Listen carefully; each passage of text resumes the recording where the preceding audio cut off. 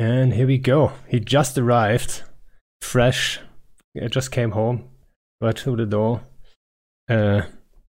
So let me give you guys, I think most people know who you are, but I always give my guests a little bit of an introduction. Let me check. It's like set up everything correctly. Yeah.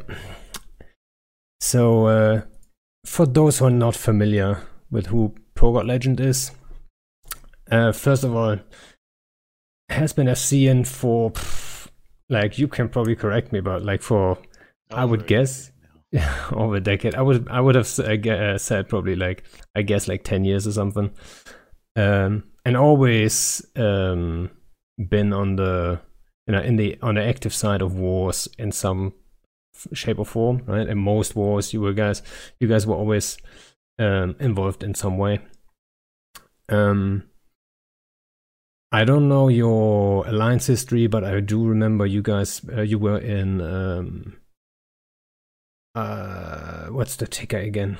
I forgot. Before test. S2N, Nulli Secunda. Nulli Secunda, exactly. And that's where I actually first, I think, fought you like with fleets and stuff like this. But back then I was doing like small stuff with like 20 bombers, sneaking around, killing some stragglers and shit like this. So I wasn't like serious FCing or anything. Yeah. And that was too like coming up to like the Halloween war kind of stuff and BTEC R and so on. And he's also in the This Is Eve trailer, which is like, that's I'm super jealous about, I want to be in that one. It's like, it's kind of nice, right? Yeah, that one was interesting. I mean, they just happened to stumble upon that video, and I don't know why that video is 44 minutes long. I don't know how they sat through it and got to that particular part, but they emailed me and they're like, we want to use one little quote from you, and it ended up being the cooler part of the video. So it was nice. Yeah, so someone must have submitted it, right? That's how it worked, I believe. So they put out a thingy, they asked for footage, and then someone submitted it. Probably the guy who made the footage or had the footage. And so also right now, like currently, you are one of the two leaders or main leaders. There's always a little bit of a structure behind every alliance, obviously, but two main leaders together with Willy, main leaders of Test. We have fought, I think the two of us, we have fought just once recently, actually. I think, unless I don't remember correctly. I never know who's FCing y'all's fleet. Is so you fought in it before. Pando or yeah. Well, you kind of do know. Don't tell me you don't get our things. I think you learned from the smart bomb trick that we don't have comm spies. I had no idea y'all had fucking smart bombs on. Yeah. Nobody on comms knew beside the 20 guys I actually involved, guys and girls. Oh, well, that explains a lot. So I was very careful with like, how do we set it up? Not everyone was a smart bomb Mac. And we should talk about that in a sec, because I have that big question, like, why the fuck did you guys land so late on an old result? So the setup, for those who don't understand, Test was there in Hurricanes. Hurricanes are really good at trading, and they had a lot of canes, and we were in Max. And before, like a day or 2 days before, we fucked up, and we got maybe a week before, I don't even remember. I think it was a week before or something. We fucked up. We got a lot of Max killed by those canes. So I felt like these guys are going to be confident. They want to land on 0 and just start murdering, which, kind of is what happened. But I set like 20 of my guys up with smart bombs and tried to blow them all up at once. But the problem is, so if we do the smart bomb thing and you guys find out, you just whoop at range. And then what? You start trading and we can't do anything. We're just going to look dumb, and, there's another mech fleet in the fucking shitter. I thought it's worth the risk, though. And it was kind of funny. My guys were up for it. So we gave it a shot. And the situation was, you guys were in system. We were in system, which is exactly what we wanted. But you had friendlies coming and we had friendlies coming, right? So I'm only interested in you guys. So I wanted to, get the fights engaged right away, because your friends might just, shit on us, and we might just lose all our max before you guys even have the chance to whoop on us.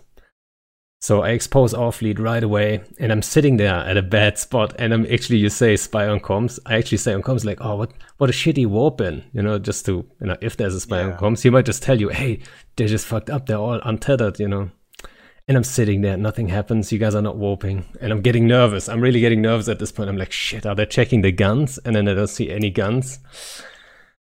And in that case, you would have warped at range, and we would have been fucked. And nothing happens.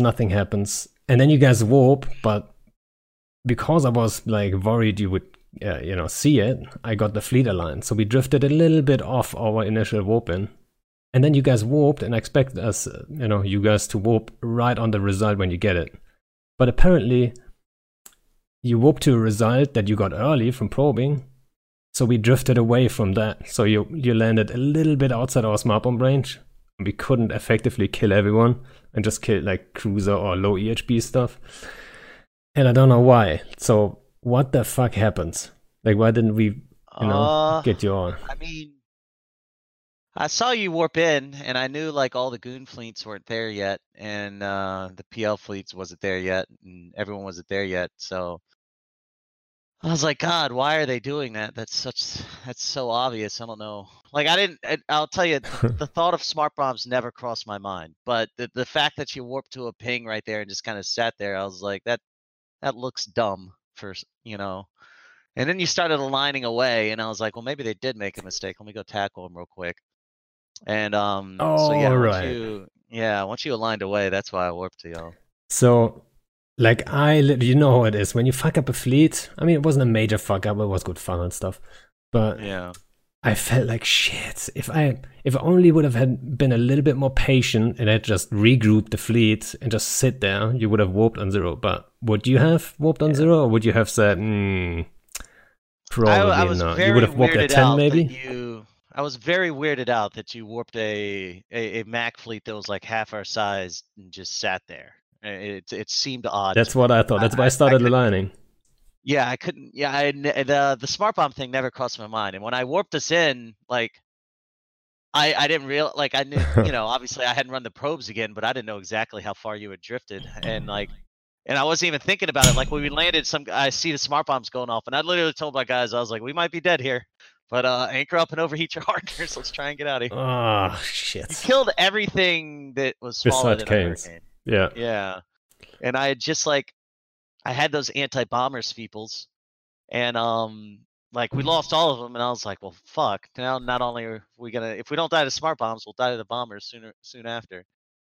But we never did. Yeah, there was no bombers on grid at that point. I think they weren't set up or something. No, and then during the fight, I just made sure to sit inside of the bubbles. But yeah, I mean, I don't think a lot of people realize that in these big fights or these big fleets, like, you don't, there's a lot of fog of war there, and you end up getting lucky sometimes, and you try a bunch of shit and it doesn't always work, and most of the plans go out the window pretty early on. You just kind of winging it from there. So yeah, I mean, you messed up, I messed up. It just it kind of goes like that. Yeah, we kind of met in the middle. Right?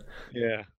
I'm not even sure the ISK trade you won. I'm pretty sure because we killed only Tech 1 stuff and Swipwells and stuff like this. Yeah, we ended up killing like 20 max, I think. But I mean, if Goons and them had gotten there sooner and started to fight right after, my Hurricane fleet was kind of combat ineffective for a little while, but it took them so long to get there that we were able to bridge in reinforcements. Yeah, so for me it was tricky. Like, I knew our friendlies aren't ready just yet. I was hoping they would get ready quick enough so they take advantage of the situation, which is all the Hurricanes are low shields and a lot of support is dead. Yeah. But like, I was worried. That's why I did it early. I was worried about the hostile fleets coming in, and if they're on grid, like, I can't do it anymore. And then we're sitting there with our smart bomb max, and getting, how it is. You can't get the smart bomb max on 0 while the fight is kicking off. We have to be the initial fight. So I thought, that's the right time. I always, I don't know. I've always preferred I've always preferred bombers to pipe bombing. I've never been a big fan of pipe bombing. It's just so hard to pull it off because you really only got that 5 kilometer, 6 kilometer diameter. Yeah, but bombers alone wouldn't have done it. Yeah. The combination would have done it. If I Yeah. would have had like one more bomb squad there, it probably would have done it. Yeah. Well, I mean, I was surprised you didn't field Stukas. Stukas would have fucked our Hurricanes up at some point during that fight. Yeah, the problem is like with Stukas, and you should know that. I mean, Gokus Yeah. are basically the first version of Stukas.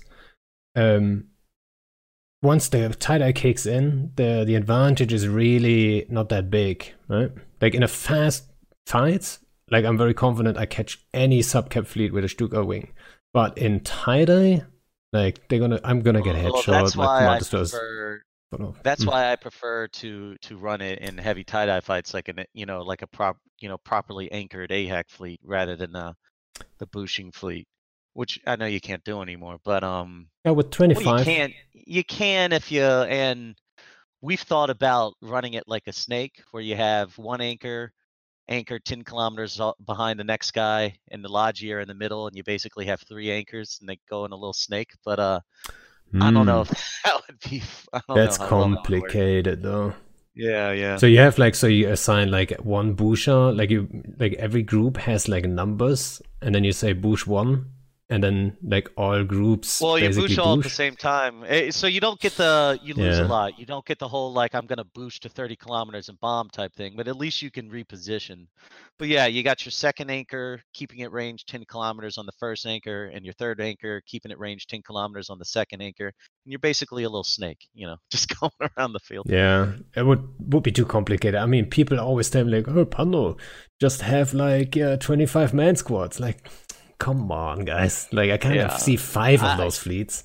Like, one is hard enough. I don't think people realize how tough it is, and Yeah. that's something that's always really frustrated me about EVE Online is I tell this to FCs a lot of the time. I'm like, we really only ever scratch the surface of what's possible with the game mechanics, because we don't have time to practice and train with 250 people. Like if you look at the AT is a good example. If you see what the AT teams are capable of when they get months of training and they've got motivated pilots who are going to show up to practice every day, they could do all kinds of crazy stuff. The things you could do with a 250 person fleet if you did months of training before having a fight are tenfold, more complicated and capable than what we actually pull off. Most of the tactics that every big alliance uses, and even the elite quote unquote alliances, they're made to be simple and easy to learn, so that you can have people who haven't played in 3 weeks show up the next day and still be able to fight. It's They have to be. Yeah.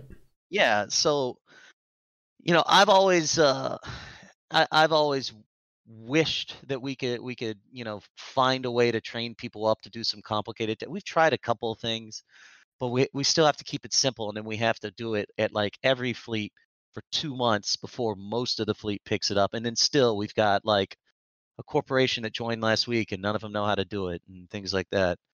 So Yeah. it's definitely I think a lot of people who aren't FCs don't realize how you have to kind of herd a fleet of 250 people into doing stuff. It's very difficult to kind of pull off anything other than basic anchoring and calling F1 and stuff like that. Yeah, and I think that's why you have still groups like, for example, next week I'm gonna have a Starfleet commander on, who is the CEO and main FC for Volta, and it's a significantly smaller group than Init or Test would be, but they can still they can punch up because they're a smaller group. They have more high skilled players that are more involved, more active, so they can actually do certain things and train them to a degree, like daily with their fleets. So they can do more and be more effective with the numbers they have, right? It's less the main thing is they don't have to anchor. And I think like the easiest way to explain people how they do it still. Could do a fleet, some do, but like you don't have to. And people, like one of the common ways to counter a hack fleet is to just go tackle the anchor, right? And like, if you could train people up enough, you wouldn't have to anchor. You only have to do that because it's impossible to communicate to 200 people where to move their ships when they're moving that fast and positioning is that important.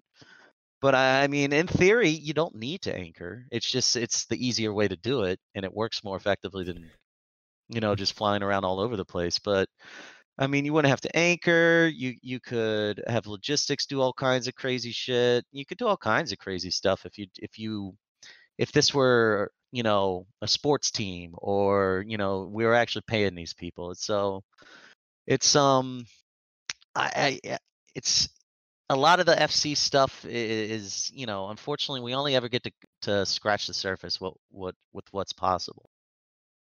Well, maybe one day, you know. Yeah. I mean, what we need to make cool shit possible is like activity. That's the number one thing. Like in every alliance, I believe that should always be the focus anyway. So the more the more chances you have to undock and do stuff, the better the FC is going to be, the better the fleet is going to be, over time, the fleet members.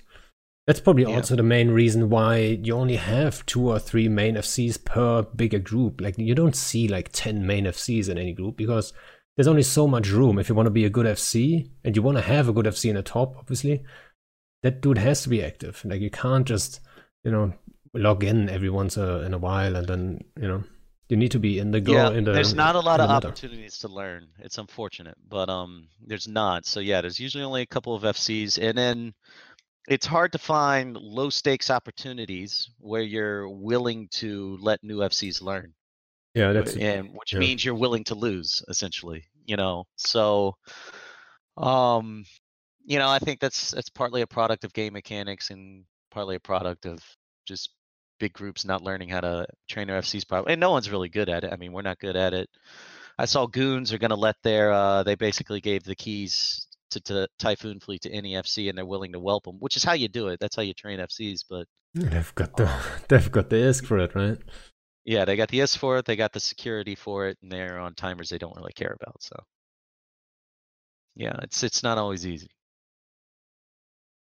Yeah, I mean, so you're bringing up Goons, like, and then the whole, war situation up north.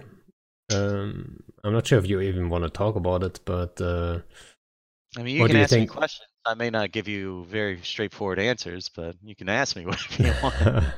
You're gonna give me the spin answers? No. I only ever tell the truth. Well, then, I mean, what do you think is going to happen then exactly? Do you think Goons are going to deploy up and do just the third-party Typhoon thing? Or well, I haven't had a chance to sit down and listen to the Fireside. I haven't listened to it either. From what I heard, and I could be wrong, if there's any Goons in chat who want to correct me, it's not like it's secret. They're coming up with Typhoons and Sacrileges and regular capitals, no supers. I don't know where they're going to stage. But yeah, I mean, Asher's active, Jay's active. All their big FCs seem to be active right now, so I imagine they'll get pretty good numbers. And it might, like, GOTG struggling only because it's a 2-front war, not because they don't have the numbers for it. So if Goons add an extra full fleet or 2, I'm not sure if PanFam will be able to do much. Yeah, depends on the time zone. But they get pretty good AU numbers too. So yeah, it's definitely interesting.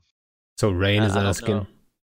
Sorry, you don't know what? Oh, I don't know. What logic does a Typhoon Fleet use? I don't know. Probably Guardian. She's asking. No, she's asking because as like what I heard is they're using Frigg logic for them, which is that would make sense. That's something I'm. Why doesn't make sense? Using because I don't understand why no one else has figured this out, but like armor logi sucks, and especially medium and large armor reps, they're terrible. We don't use them test has been shield only ever since the logi nerf for a long time, and anytime we bring back an armor fleet, we use our special guardian fit that has 3 small reps on it.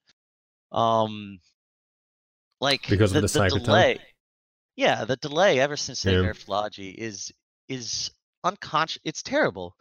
And I don't understand. I guess like a lot of people aren't theory crafting it, but it's really simple to understand. So if you're up against a fleet, let's just use arbitrary numbers here, that does 20,000 DPS. The enemy fleet does 20,000 DPS. You have to multiply that by 4.5 seconds. So they're doing 90,000 damage in the time it takes for your reps to cycle. So you need an extra 90,000 effective hit points on your ships than you would for some similar shield doctrine. And it's really like 3.5 seconds because usually your armor logi has a sensor booster and locks a little faster. But I mean, you need like an extra 60 to 80,000 EHP on your armor ships compared to your shield ships. And I mean, you design doctrines. It's not easy to find 60,000 extra EHP. Yeah. That's a lot. I mean, armor ships usually have a little bit of a better tank, but not that much. So it's I mean, like if they're using Frigg Logi with small reps, that makes a whole lot of sense. I've always wanted to do that. We just use a Guardian that has 2 Tech 2 large reps and then 3 Senti A type small reps instead. But obviously the major concern is then those Frigg Logi have way less EHP. You know, they're basically unkillable though. I mean, their speed to sig is unbelievable. But if you warp in 100 corms at range, you're just gonna blob them quicker and you lose your corms, and then you just warp out. The whole Logi wing is gone, right? Yeah, I mean you do have to bring those corms. You got to spare 100 corm pilots. Yeah. Yeah, but like there's other doctrines that can do the job that the corms would do. That's what I'm saying, right? Yeah. I mean, they're definitely killable, but honestly, I think Logi are always pretty vulnerable, whether they're Guardians or they're Scimitars. They're all easy to kill. They have low EHP. If you can track them, you can kill them. It's just, do you want to sit there wasting your time killing 30 Logi while you're losing 30 DPS ships? That is always, I mean, that's a lot of times the big question. Like when it's like doctrines, like let's say mutants versus mutants, maybe not so much, but like in general, that's always the question. If you have the chance, should you kill Logi, or should you just, you know, try to remove so much DPS so you can tank more comfortably? It was like that one big question in every engagement, I feel like. Yeah. Yeah. What other doctrines do you think, like, oh, like ship types or whatever, would you love to, you know, bring back or fly that, you know, kind of isn't viable at the moment? Is there anything? I mean, there's a lot of battleship doctrines that aren't really viable if you don't have Capital Umbrella. I mean, they kind of are, but I don't know. It depends on what capitals you're up against. But a lot of the battleships aren't viable because of just the hack meta. So like all shield battleship fleets are automatically out. You can't use any battleship that doesn't have a sensor booster, and you can't spare the mid slots on a shield battleship fleet. And then a lot of the armor battleships just aren't quality enough to do it.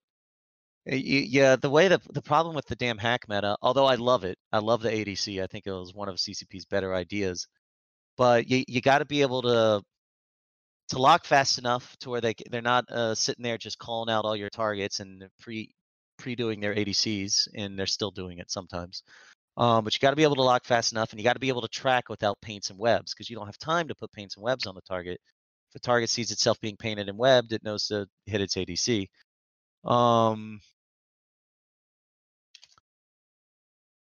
Sorry, one sec.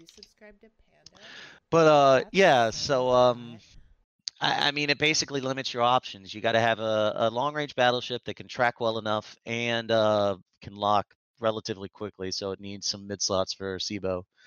And that basically leaves you with like your APOC and your Megathron. The Abaddon, although Abaddon's a little shaky sometimes. I know y'all use them, but they're much better doctrine when you have a Capital Umbrella than when you don't. We had minor issues with you guys have. Yeah. Tempest Fleet issue, Macarial. Well, the Tempest Fleet issue is an interesting part because there's not enough supply, I think. Like last time I checked, you can't even run them in a big group. You're going to run out of Tempest Fleet issues. And obviously, the price is going to go fucking high. So, yeah. Max kind of worked to a degree, I guess. Yeah, and God, the Typhoons are now pretty decent. Yeah, but in a large scale fight, if you bring Typhoons more than once, people are gonna get a firewall, it's not that hard to counter them. It really isn't. I would say, at least. Norman says, Drakes, I think all missile boards from at a certain degree, like at a certain size of engagement or war, people will be prepared for missiles. That's just what it is. Yeah. If you know they're bringing missile boards, have their pluses and minuses for sure. Yeah.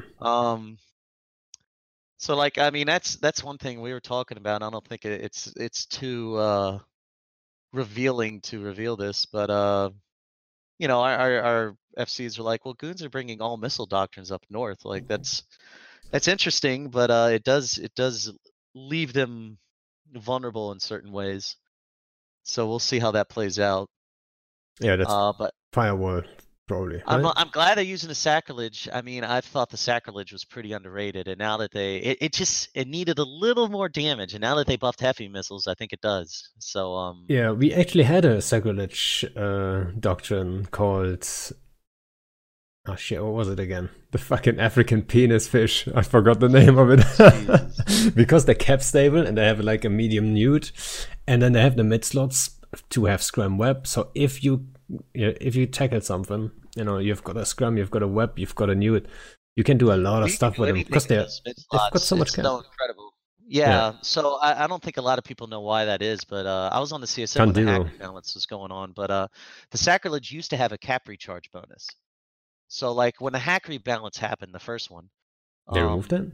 they all got extra cap recharge, so that they could MWD permanently. Because CCP wanted to give them this MWD bonus, which the one they have, the roll bonus, and then none of them could run their MWDs permanently. And we were like, that's pretty stupid, Well, I'm not sure to if that make them was. MWD boats. Is that a good thing though? Like that's one of my. I generally like it, but the sacrilege Why is was the the Munin, for sacrilege got example? that. The sacrilege got that plus its cap recharge bonus built into it. So you can do like it has insane cap recharge, so you can do It's anything true. in the mid slots. So you're like, is the permanent MWD Munin fleet thing is bad or? Yeah, like so Munins are strong. They're super strong. It's just how it is. I And don't the think the cap they're stability is one of so. those things, right? Things. I think it's the ADC. Like before the ADC came out, you didn't see Munin fleets rolling around. They're the same ship except they have the ADC now. No, they got an extra mid slot when Well, they even then, no, people weren't everyone using was Munins a lot for no no big no no no. fleets. No, not like they are When now before the ADC. when they brought, that's when everyone started flying Munins, when they gave it an extra mid. I'm not sure what was the ADC in the same patch? It Maybe. was in the same patch, yeah. Yeah, so like it's the combination of things. I would say it's not all the ADC. Yeah, but you wouldn't, without the ADC, you wouldn't be flying around 70k EHP, 300 million ships, 250 million ships. It's I don't know. basically suicide. They're not Well, they that die much better than Hurricanes, a lot of times. if They they die don't have anyway. the ADC. Yeah. Like a lot of times they can't ADC if you fire on lock. That's Well, basically yeah, it. I Munins mean versus Munins, for example. that's how you beat them. But yeah, I don't think people would be trying them if they didn't have the ADC. But yeah, like, I mean, that's why we're using battle cruisers in the north. Like hacks are counterable. They're good. They're really good. Being able to maneuver around the field like that is super valuable. It makes engageability, especially in the era of capitals being as OP as they are. You need that disengageability that MWD hacks have. Yeah. But you're right. Like if you're able to lock quickly and track, a lot of pilots just aren't capable of hitting their ADC fast enough before they take a lot of damage. And they don't have to die. If they hit their ADC and they only have 20% shields left, that's too late. That ADC only works if you've got all of your EHP still remaining.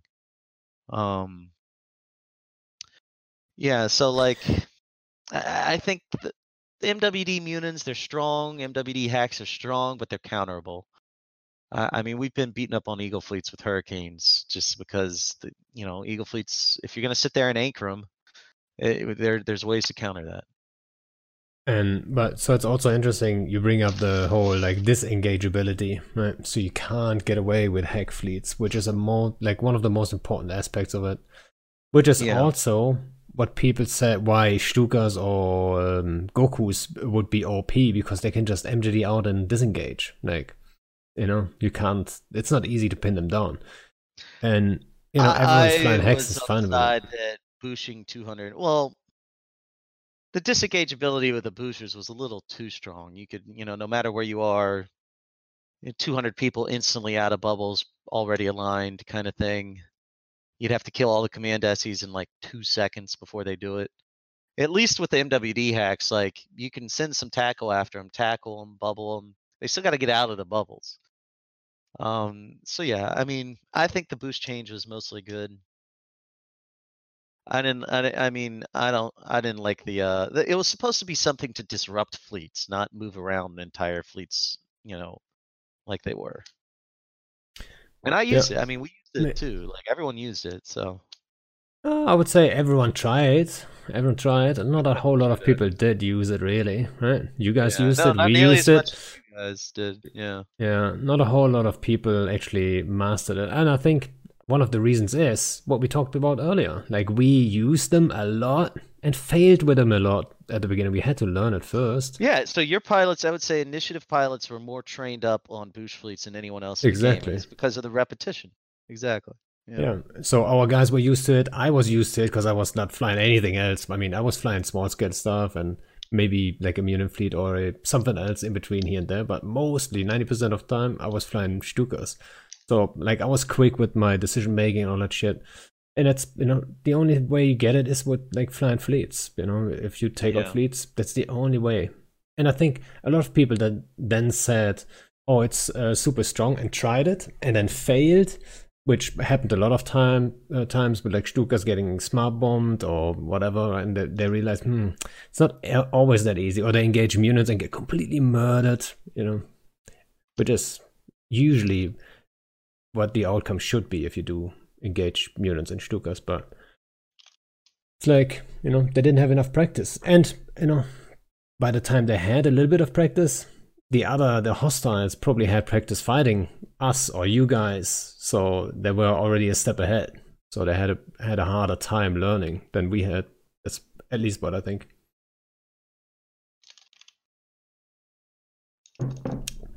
Yeah. All right. So from FC style perspective, so I like that kind of shit, the bushing and stuff, which is not that, sadly. But what do you think is your unique approach, or what do you think is makes you different to other FCs? Well, I mean, I know you do this too, so I'll come out and say it since we're both on the same side on this one. But like, if you're not in PIFA theory crafting, there are a lot of FCs out there who don't actually theory craft the fleets they run, and they don't truly understand the numbers around what their fleets are capable of and all that. And it's very noticeable when an FC takes a fight that he never had a chance of winning, because he doesn't know that his fleet can't even break the reps of the enemy fleet. They just don't have the math doesn't add up. Or the So other way around too. Sometimes they don't yeah, take the fight they could actually take. yeah, I see a lot of FCs don't take fights they could win, and it's frustrating.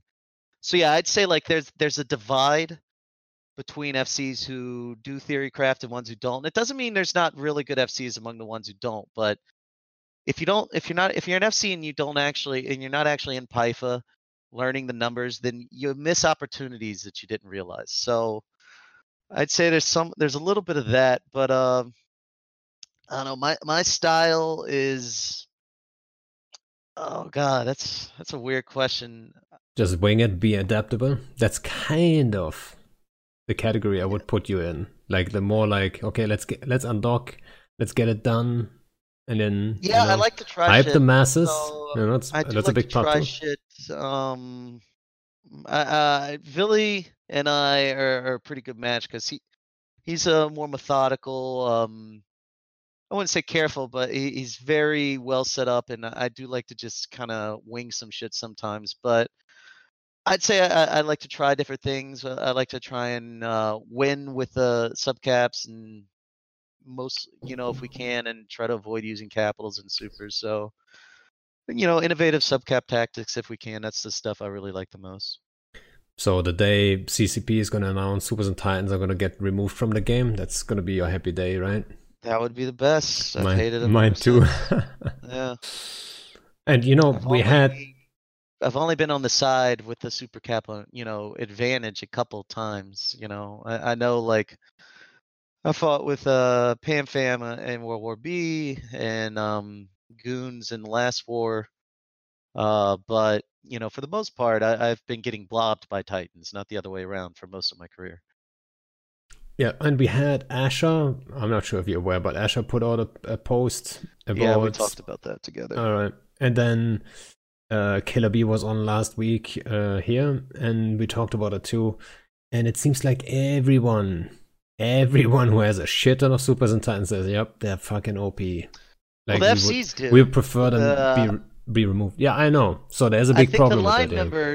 The line members, if I'm not sure they'd want their Titans and Supers removed, and because there's such a goal to aspire to, or whatever bullshit that is. And I know I'm pretty like I'm a bad person to ask about some of this stuff because like I don't buy ship skins. I don't have any personal assets. I don't even when I fly a monitor, I don't even have a target painted on it to kill male whore. Like I just care about so many different things than the average EVE player does that it's hard for me to see it like they do. And these people are like, oh, I've got, my Titans with my special ship skin. Please don't take it away. I spent 6 months, grinding for it or whatever. It was my end goal when I played EVE. And I'm sure that's important. I don't see it. I don't see what the big deal is. I'd much rather have better fights. Like, that's what the game's about. Yeah, that's the thing. I mean, they should realize things like this before everyone has a Titan and Super, Like, originally, like they should have realized when they bring out Citadels, they should have realized right away, oh shit, now Supers and Titans can be built way easier, way quicker, way less risk. And we actually buffed mining with the raw cuts and stuff, so there's going to be way more stuff coming in, and people are actually adapting to that, so there's going to be way more people mining and stuff like this, so there's going to be Supers and Titans everywhere soon. So they had the data, so you would have hoped they would see that a little earlier and then, put the brakes on it a little bit, which they didn't. Yeah, well, I don't know. It's people buying skill injectors to get Titans, buying skill injectors to get Rorquals to mine up for Titans. Maybe it's what they wanted, Oh, please don't even say that. I hope it's not what they wanted. I don't think that's what they had in mind. And mistakes happen. I just hope that. I will tell you, Grath was right when he said that the skill injector and the Rorqual thing was to allow everyone else to catch up to PL and NC Dot, because PL and NC Dot had the largest super fleet for about 5 or 6 years, or more than that, and they abused everyone with it for a while, and it caused a lot of issues. So the CCP solution was, and I told them this when they came out with it, that it was misguided, and I'll explain why, but their solution was, if we can't balance subcaps versus Supers and Titans, then let's give everybody Supers and Titans, and that'll fix the problem. And it somewhat makes sense, I guess, if you don't think about it very hard. But the problem is, and this is why I've always hated capitals and Supers and Titans especially, and I've said you're never, ever, ever going to fix this problem, is that the dirty little secret is that capital fights aren't fucking hard at all. They're easy as shit. The ships are literally stationary.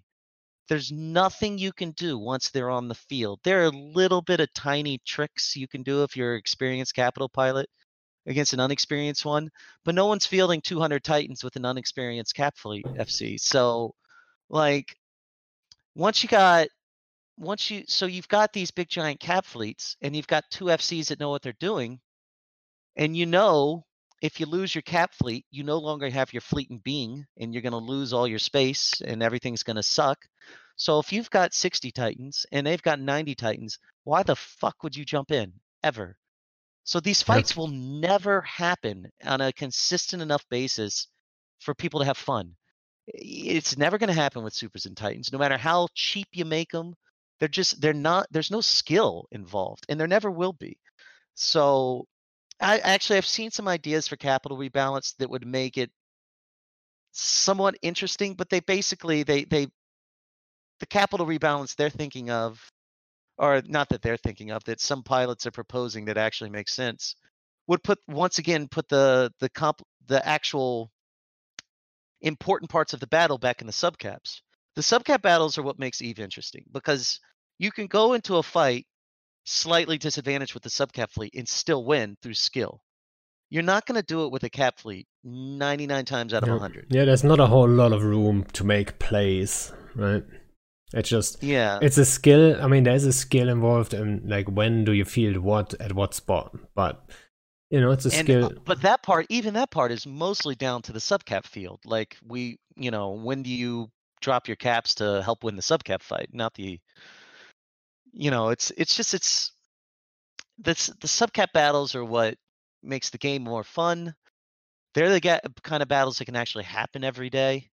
Even if it was just dreads and carriers and they got rid of supers and titans, you still wouldn't see. Well, I say that I think all the alliances. I think you would see it more often than I was about to say, because a lot of alliances would adjust without needing to worry about replacing supers and titans and building supers and titans. With the amount of ISK that the major blocks bring in now, I think we'd see dreads and carriers become pretty expendable. So yeah, you'd probably see some dread and carriers pretty often. Yeah, but even then, I'm pretty sure. Like, I mean, if I got 200 dreads and you got 100 dreads, I'm going to beat you if we get our dreads on top of each other. There's not a lot to that fight. Well, unless I'm long range dreads and you're short range dreads. Yeah, right? Yeah, there's some good things there. Then you could do something, but you're still stuck for 5 minutes, so yeah. You might just. I mean, if they can find a way to get supers and titans off the battlefield, or if they can find a way, I've seen some ideas that would kind of.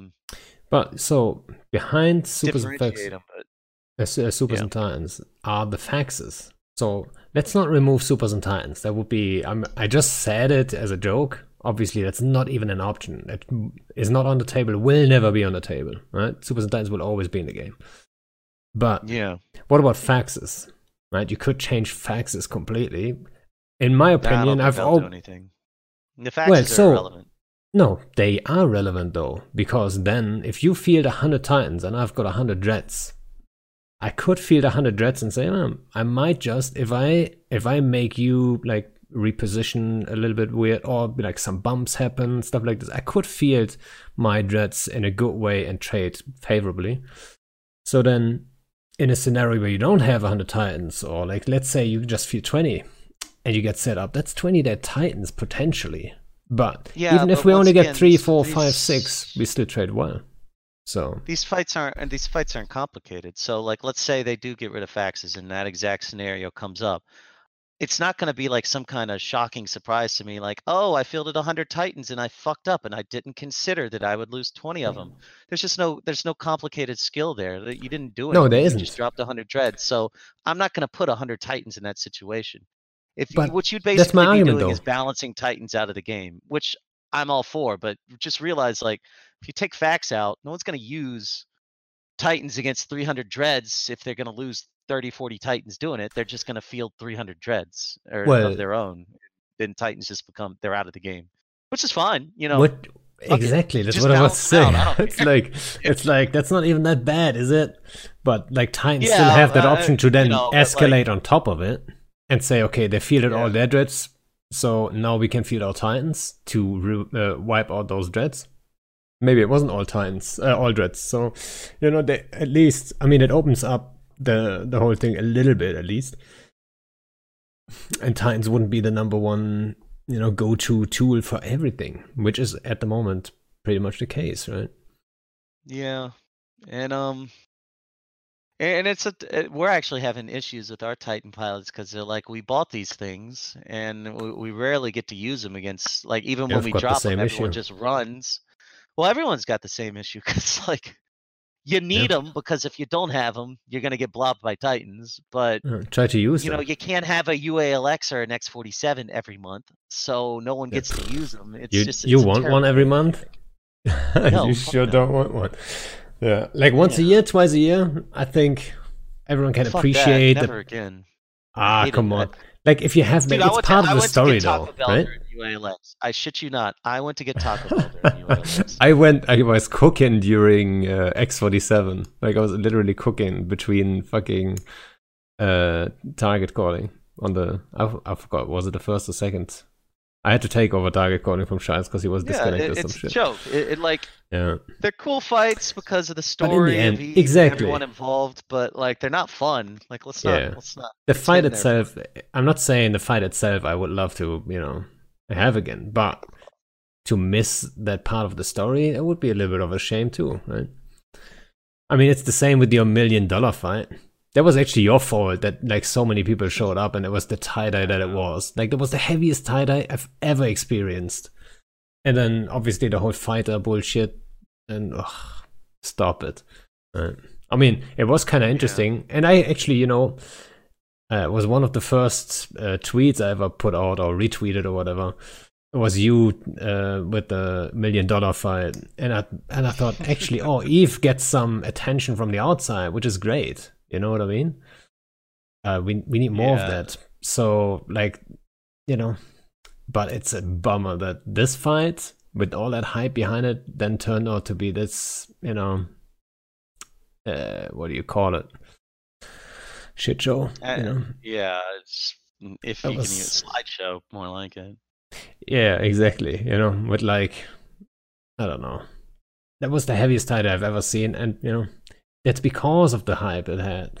So it's a little bit of a shame. But what you gonna do? Yeah. Well, I mean, the mechanics could go somewhere where we wouldn't have the. I don't mind a big 3,000, 4,000 person fight every now and then. If you can keep them around 2,000 to 3,000, the server actually works all right under a reinforced node. Yeah, it's slow as shit, but at least things are dying. And I've been in a 4,000 person fight before that even worked. So if you can get the mechanics in a place where Supers and Titans aren't the end all be all of everything, and subcap fights are happening regularly, and then you have a 3,000, 4,000 person man fight, yeah, I'm okay with it every now and then. So what if CCP figures out a way to get around the whole tie-dye situation, and then suddenly we can have fights no matter what size? There's going to be no tie-dye, no lag, no nothing, and everything runs just perfectly. Then no one will ever field their Titan fleet. If which is good, even in right? UALX, you field your Titans, and you're because of tie-dye, the worst it could go, we'll lose 20 to 30. But God, if there was no tie-dye, and you're shit, if I fuck up, we're gonna lose 300 Titans. I don't think anybody would ever field them. Well, actually, in UALX, wait a second, UALX, was that a final timer? I forgot. It was. Mm-hmm. It was we were anchoring the Keepstar. Oh yes, yeah, that's a ballsy fucking move. I mean, actually, did it anchor? You could have docked, I would guess. Yeah, you could have docked, sure. No, it was an anchoring Keepstar, so we knew it was gonna die as soon as the Titans are fielded. But we needed something. We needed something to get them to fight us in USTZ with our Titan fleet in an advantageous position that we could hype our pilots up. We had to confront their, and this is the problem with the fucking meta. We couldn't beat them because they were using their supers at every fight. So to win the war, we have to confront their super fleet at one point. So we have to find a way to do it advantageously. And this is why, this meta sucks. Basically, we had no fights for a month and a half. And then we had UALX, and then the war was basically over. And so that's why I said if the mechanics were differently and we had fights, all the time, and then a UALX, I'd be okay with UALX.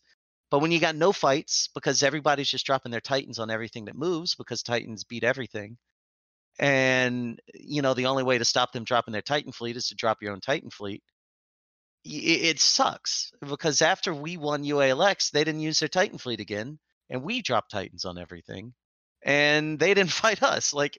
We had I think I put a post up on Reddit after X47. I was I'm glad to have won the war, but let's not forget that these mechanics are terrible. We just had one of the biggest wars in EVE history, and there were no fucking fights. I mean, there were some, but not nearly as much as there used to be in the old wars. Yeah, I mean, you remember the times, I'm sure, when there was an unspoken rule, or probably in some alliances pretty much spoken, is that you don't field supers, titans, or any caps without subcap superiority, So only if you have more subs on field than the other ones, than your opponents, or you have the control of the grid, only then you would field your supers and titans, I know that's how we did it. Forced, obviously, also because NCPL were super strong and usually in the area. So if we would get tackled. I think that would I be think the the end of best it. example is, and this is why I'm trying to get to CCP Dev. I wanted a CCP Dev to be in our fleets a couple of weeks ago, and like you guys, when you had your super fleet in what's that system, 7RM? 7RM. Mhm. Yeah, like you drop supers, and we wouldn't even bother to like hold you down. What's the point? You know we can't do anything about it. You know we're just gonna lose Well, dictors. you kind of did. Yeah, you kind of did Yeah. whoop in like a shit ton of dictors. That's when we wet Yeah, I the mean, we did for a little battles. while, but we stopped. Like, I mean, we could have held you down much longer. But what's the point? But Like, we you guys feel are that dropping your super subs. fleet with impunity, basically. We have no way to counter it. It's Yeah, just, it's ridiculous. but we feel it subs only for that one reason that you feel bad having people formed up in a subcap fleet that you don't ever field because I mean we were outnumbered subcap wise, but we had supers and titans, so we knew like if shit goes south, we can field supers and titans and have the advantage. Yeah. You could argue that that's the only reason why we fielded subs in the first place. I mean, otherwise we would have been heavily outnumbered. So, and that's the only reason why you couldn't just brawl us and go for Well, it. yeah, those supers and titans could be carriers and dreads though, and I think we'd have a better shot than against the supers and titans. Yeah, that's true. Like, Still, I would yeah. love. So we had original plans to besides the Hurricanes and Feroxes, like we just introduced Serbs, but it wasn't supposed to be Serbs. It was supposed to be a battleship fleet. But when you guys had your Titans in theater, we decided not to do it because battleships are just too slow, and like we'll just eat lances. Like they nerf bosuns, which is great, but lances still exist. So like it's not that Even hard to aim bosuns, lances. though. No, you don't need Yeah. one bosun, you need two. Right? You need a Yeah. really low sig kind of fleet to tank bosuns. I'm not sure what the math is actually. I did the math on some doctrines, not on all of them. And I know there's at least a couple of them that need 1.8 bosuns to die. That's the entire fleet dead if you get caught by two titans. Two titans are not that rare, and you can set it up. Two good Yeah. pilots, they can hit those bosuns all day, every day. So, some doctrines are still very vulnerable to bosuns. Yeah. Yeah. It's a tough situation. Like, I mean, supers and titans have always been oppressive, but at least from 2012 to 2014, they were basically just grid holding anti-capital ships. You didn't lose your subcaps to them the moment they hit the grid. Now, like, if you don't have your subcaps off the grid in 20, 30 seconds, like, you're fucked. Like, you don't. It happened to us just yesterday, right? No, we're not flying Stukas all that much. Like, I'm trying to hunt with Kikis. Mostly, right? Good DPS. Not that easy to hit and stuff like this. So, they've got some good advantages. I'm thinking about Tenem and Kikis. I'm not sure about that, but, looking at it. Yeah, But yeah, that might be one little fuck up, I warp onto that rock and a friendly dictator bubbles. That dude was tackled anyway, but hey, someone had to bubble us, right? And then boom, supers jump in and you get just swarmed by shit, and those fighters are just on you so quick. Yeah.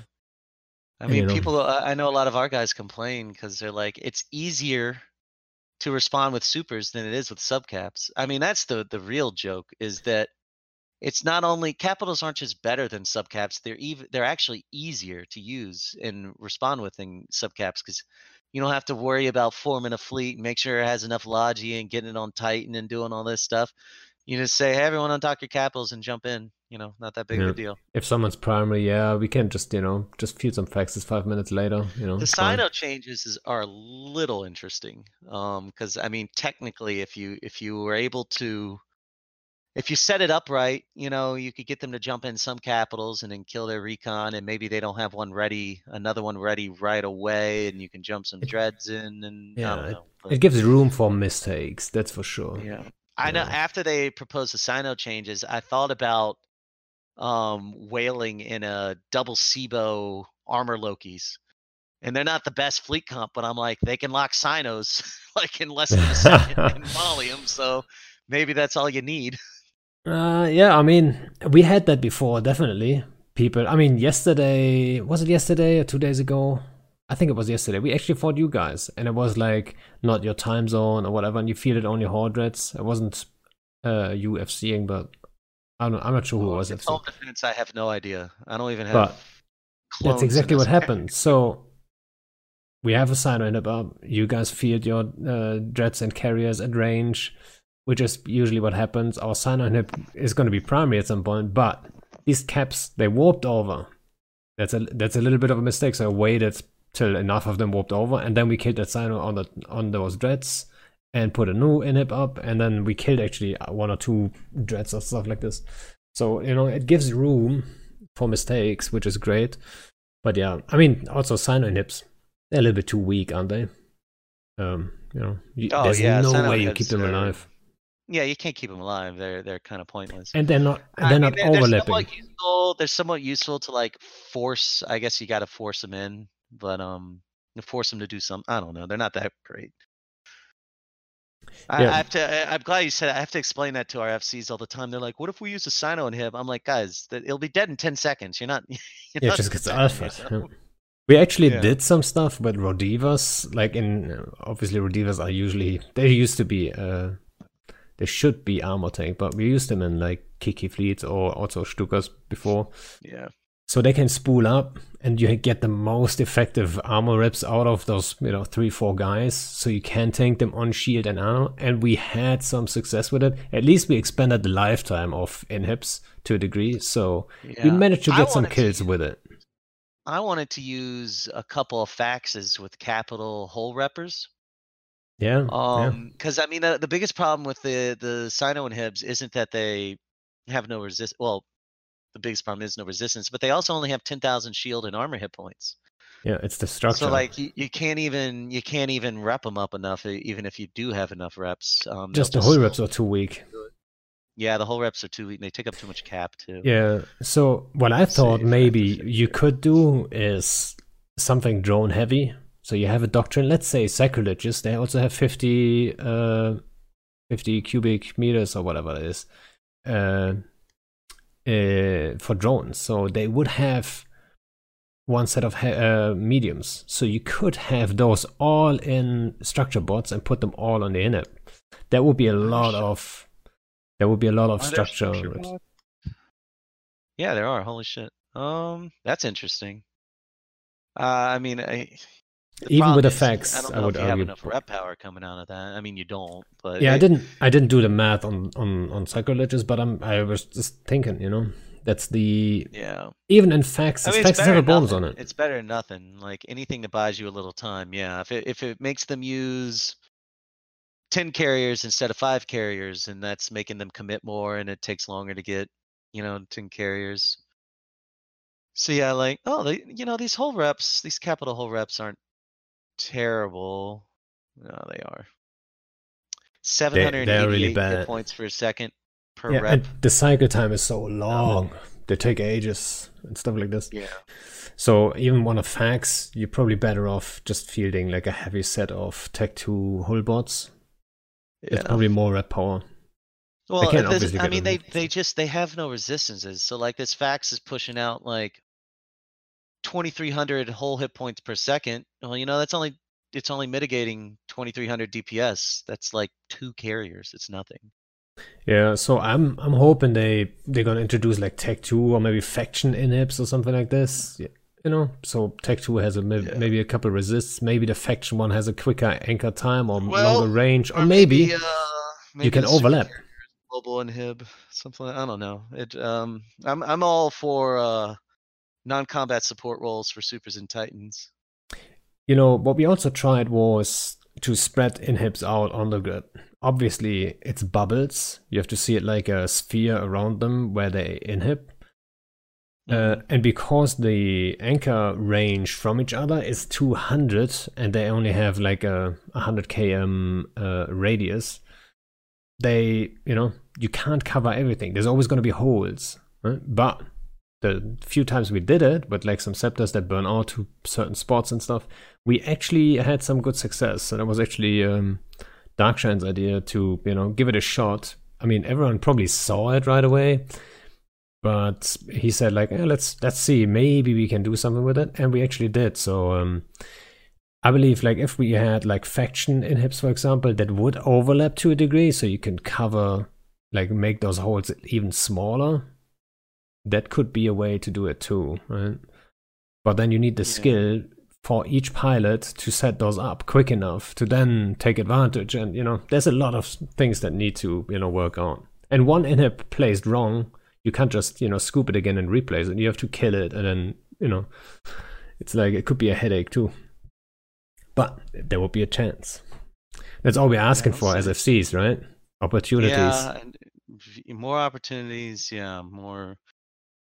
I don't know.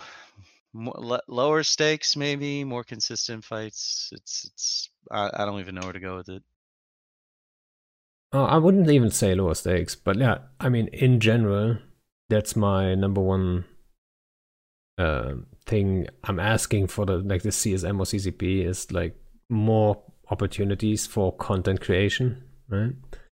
If there's more of that, and Citadels are in the way of that, the soft system is in the way of that, and then Super Sentai are in the way of that. Those are the 3 core issues, I believe, that I keep talking about and stuff like this. And I know you had a take on the soft system just the other day. I think I heard you say something about it. Was it on you were on the Meta show on the? So was it on the Meta show or somewhere else? You were on one of the shows and you were talking about the soft system, and when they first introduced it or they brought it up, you were on the CSM. Oh yeah, I was on the you CSM thought, oh, it's a great idea. Stuff came out. Well, I had just read about it like 2 hours before, and before thinking, I mean, I didn't have time to think about it too hard. It sounded like a good idea, and I still think like I agree. The concept isn't bad. It needs more iteration. I agree. It's definitely in. I think it's working okay now. If it had a little more work, it might work better. Maybe less nodes, but more percentage per node. Make sure they don't all spawn in the same fucking system. That's what kills it more than anything is the randomness of it, I think. So my take on it is always, I think there's too many nodes. I think there's too many nodes too. Yeah, and those nodes run out too fast. So nobody in any FC position is gonna ever have the time or the willingness to engage and fight for one of those nodes. I'm all for defensive advantages. I'm all for defensive advantages, but I think they have too many at the moment. I think it takes the defenders complete nodes too quickly, and the ADM advantages are too strong. I wanted them more than anything. I want them to have the advantages of ADM. So basically, the ADM 6 advantage would go to what ADM 3 is now, and then it'd scale down from there. I think the ADM 3 advantage is fine. That's the most they should ever have. I think the defenders should take 2 to 3 minutes longer to complete a node, and then bump the attackers up to compensate, so it's still the same scale from ADM 3 to down. So that would at least make it 8 minutes to complete a node from spool up, which gives you some time. Yeah, I would say you need like 20 minutes. So if there's less nodes, yeah, then you can play around with that clock more too. Yeah, I wish there was just 3 constant nodes. So there's always 3 nodes. So any FC, you want to do the node war, there's 3 of them, right? So in your mind, first of all, you have like a little bit of a battlefield in your mind, and you can make plays and say, okay, we've got one node here, we know there's one here, and they've got then another one there. An interesting thing is like the old SOV system with SBUs on gates kind of worked like that. It's just they were structures that had no rep cap, and you could just kill them really quickly. So like there's like we saved during the Halloween War, we saved a couple systems by dropping dreads on the SBU rather than fight their super fleet on the iHub. And like I don't even think you need to spread it out in the constellation anymore. You just need them on separate grids. So I mean, I'd be okay for 3 or 4 nodes in a single system. I think the constellation thing was a nice idea to spread fights out, but I don't know, like if you limit the number of nodes and you got to figure out how they're going to spawn in the constellation, it becomes really random. Like this morning, we're fighting GOTG, and I prefer to go after constellations that have a large number of systems because it opens up opportunities. Yeah, But you then can you get get in and unlucky like stuff. we did. Like the Declan constellations are fucking massive. 8S28 or the SB constellation where 8S28 is has 11 systems in it. But this morning, 3 nodes spawned in the same system, and there was only 6 nodes available. And then GOTG just moved their fleet there and camped it, and they got it up to 80%. And I was like, well, we're fucked. So Yeah. So, like, what I always thought, like, when they first announced it, what I thought they would do is you would have nodes, and if you hold the control and you have the majority of nodes, the timer would take down. The timer is depending on like what the ADM is, you know, especially for the attacker. So basically saying like it can only take so long for an Entosis fight, basically, if you have control, right? So you're not running, like you're not negating each other's progress all the time, which has happened before too. And then there's no fight happening, but like that's the complaint, at least for the last fight, I think, up in Tina, that there was 1,200 people, but nobody fought actually, because nobody can afford to actually fight, because they're going to be stuck in a fight, and then, you know, the Entosis that war is is the still going problem on. with the Entosis thing is as it is, because you do end up avoiding fights so that you don't get stuck in a situation where you're losing the nodes because you're stuck in a fight. Yeah, and that's why the claws, the fuzzy claws, were so fucking strong. Right? They would just zoom Mhm. around, and you couldn't field anything with less than 100k EHP, because you would just get alpha anyway, even more than 100. Like if you have 100 claws, they have 2,000 alpha, I believe, or 1 point something. So you need some solid chip to actually Entos, and it was just too much, right? So I'm happy they nerfed those. You know, still, I believe interdiction nullification on scepters, I'm not a big fan in general.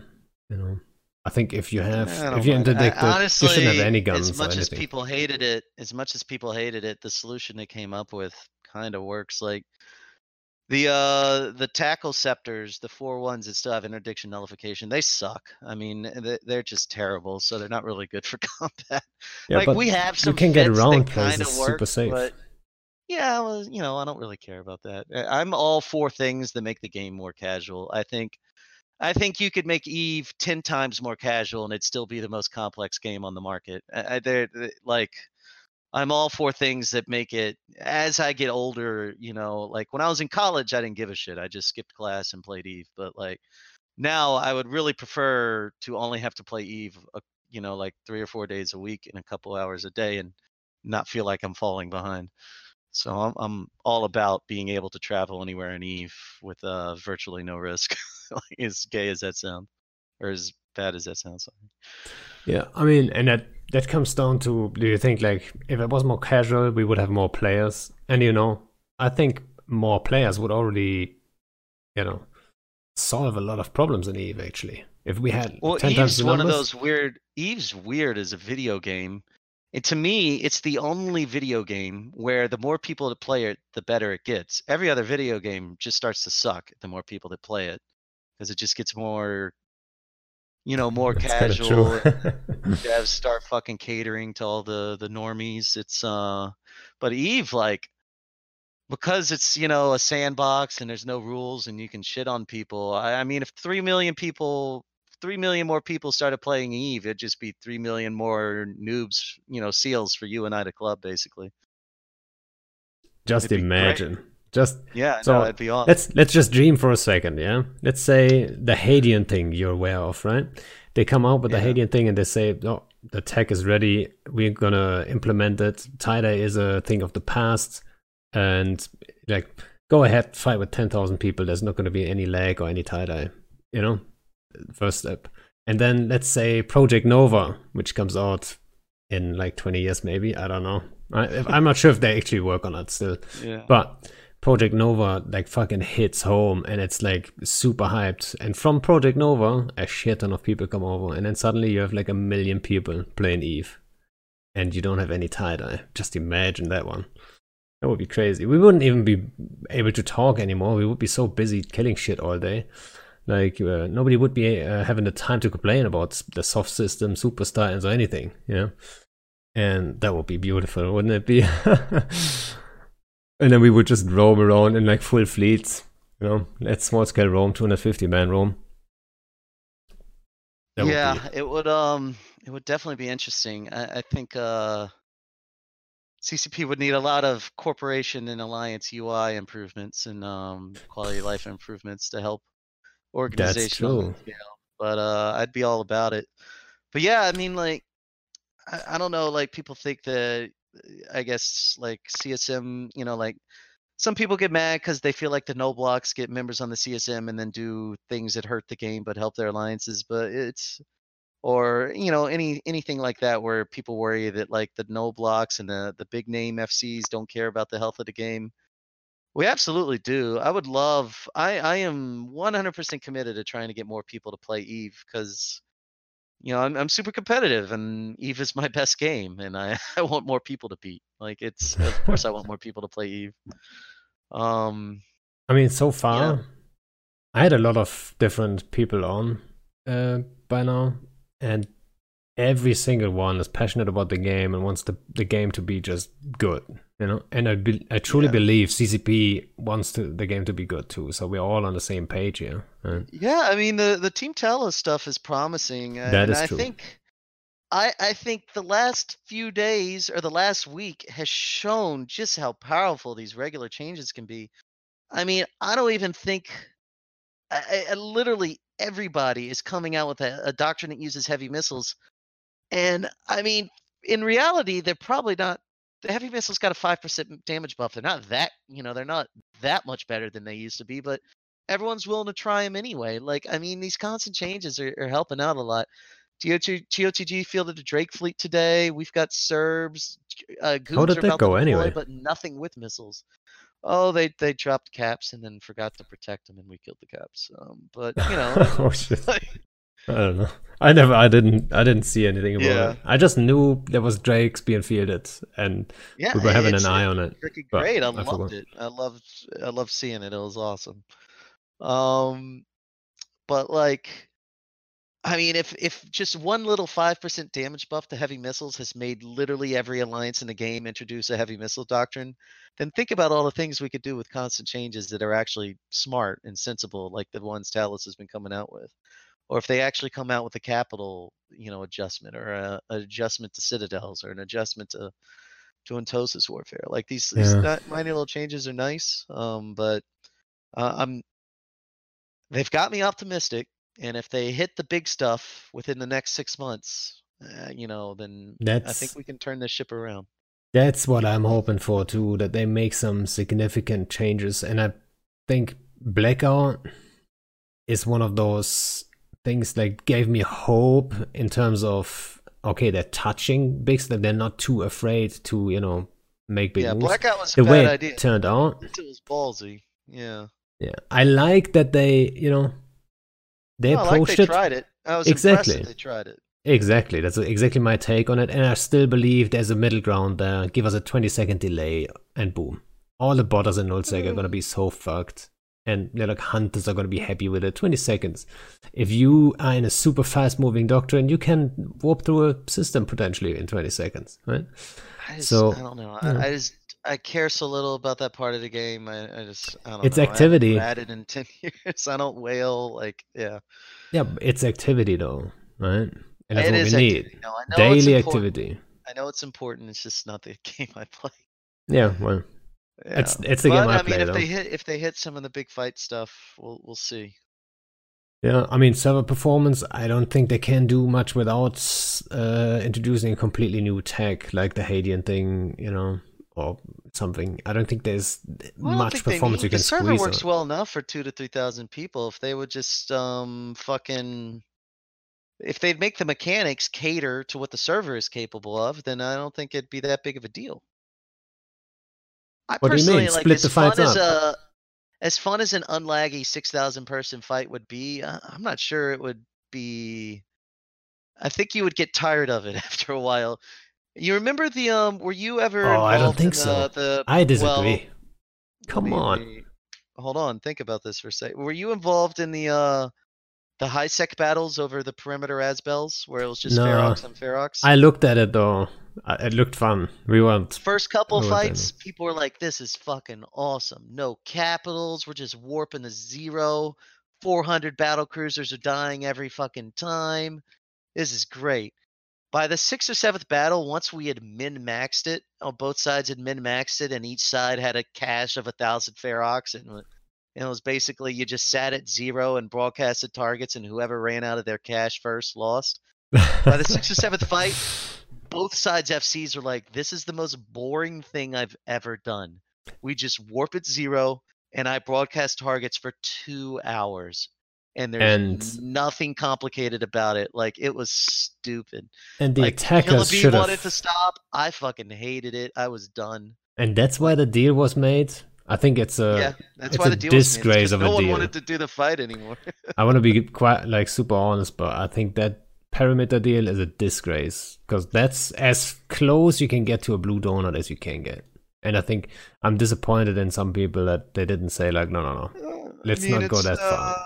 It's what's interesting about Eve. I mean, we had the deal while we were fighting Fraternity. It was technically a Pan-Fam ally. We have the deal with Goons right now, and Goons are about to deploy up north and be on the opposite side of the battle with us.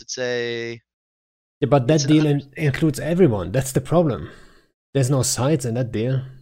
It's Pan-Fam, Legacy, Imperium. It's not Pan-Fam. Come on. It's just Horde. It's Horde, Test, and Goons. Well, and then Horde is splitting their profits with NC and PL, and you guys probably. Do I think? I pretty much know they are, and I know that Goons are splitting their profits with the rest. Well, if Goons are splitting their profits, and are you seeing money from the Perimeter Keepstar from Goons Cut? I can neither deny or confirm any any ISBN transfer, but trust me, like I don't know if we would start a war about it, but like we weren't happy about it. If nobody would pay us for it, we would be mad 100%. That would be shit. That would be a shit deal. And I also see us as one of the groups that would actually be a pain in the ass to deal with in ISEC. Right, so I think you guys should be like interested in, not having that happen. I guess. Baltrum trying to start a war here. What is it gonna be, like a frig 101 in a thingy side? Baltrum, come on, you gotta grow your dudes and start a real war. Oh, I love saying that to people. They're like, why isn't there more content? And I'm like, no one's stopping you from starting your own alliance, man. Just get, 400 people to join you. They'll join your fleets, and you can make all the fucking content you want. Yeah, and I want to see people drop Titans. Yeah, I know. I mean, we all want to.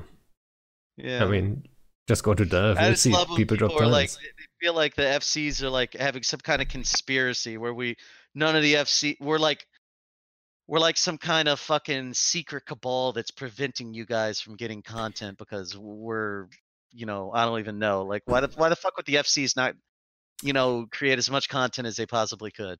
So it's not like we're holding out on you guys. That's actually a funny. So what I've got on my list here is the whole Discord thing. I know you've talked about Discord before. Discord changed the game to a degree. Yeah. So let me explain why this is a connection here, right? I believe before Discord, every alliance had their own little thing. Some used IRC, another one just Jabber, and maybe some, maybe CVA used ICQ. I don't know, right?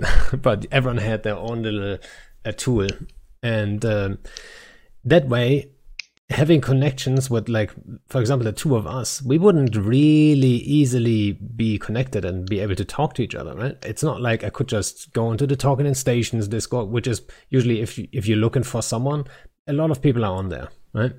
So I would just convo you over there. It's way easier to get in contact and talk to each other. Before Discord, Skype was the most popular coordination tool among FCs and alliance leaders, which obviously has its issues, but I mean, technically it worked. I mean, whenever we had a war, we got everybody into a group chat in Skype. Sometimes we'd use it for voice.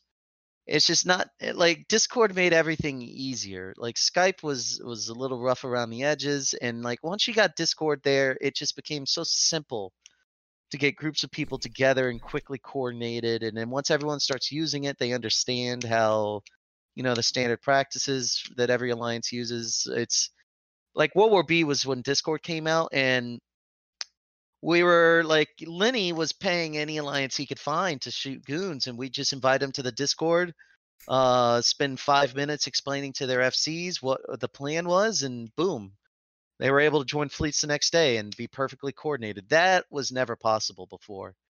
And it's just it made everything easier to coordinate. It's easy to start up a new Discord server and generate roles and do all that stuff.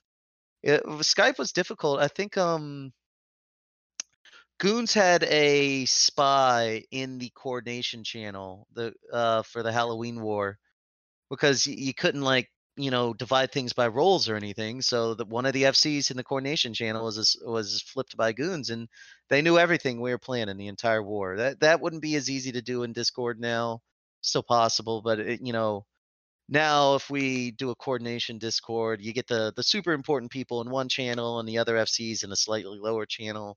You're able to divide the information up a little bit. It's easy to pull anyone in the voice. I mean, you do this all the time. Like, I mean, all FCs do. If you got random alliances that never work together, but you realize you're all there for the same fight, and Yeah. you're like, hey, join this Discord chat real quick. Let's all jump on comms and coordinate, and boom, it's global FC chat at the snap of a finger. It's very yeah, useful. like my take on it is more like the hostile groups.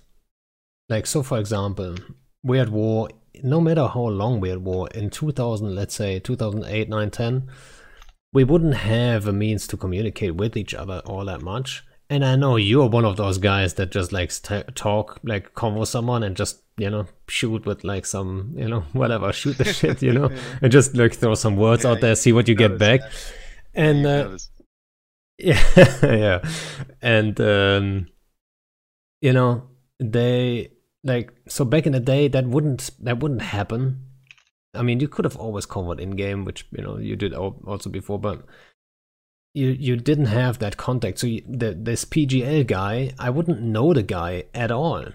So it's way easier for us to have like a grudge towards like this PGL guy, or be it Vince from NC, or be it Killer B, or be it whoever it is, or Headliner, right? It was way easier to have that grudge a little bit going. But like, for example, what I'm doing, I'm talking to like, we're all kind of the so same. You think because Discord's made it easier for everyone to communicate that everyone's friends now? No, I'm not saying everyone's friends, but I'm saying it's way easier to suddenly be friends, and switch, and then it's way harder to find those grudges. I mean, do you know of any grudge really that's going on between like FCs? I know Vince and Matani don't like each other. But that's basic. That's the extent of it, right? There's not a whole lot going on. There's some grudges. I think so. Some of it might be Discord, and some of it might be that the game's just older, and most of the people who are running alliances have been playing for 10 years instead of 5 now, and they just all know each other just over the years. Like, before the last couple of years, I had never fought on the same side of Goons, and now I've fought on the same side of Goons for over a year now. I mean, we're not doing it right now, but it's been quite a while, and now I know a lot of Goon people that I never knew before. And turns out they're all right. I used to have one of the most public, famous hate grudges for Goons, and we ended up working on the same side. Yeah, I remember that. As much as it pains me to say it, Matani's right when the real politique of the situation ends up playing out. Usually, people work with who they need to work with to win, that kind of thing.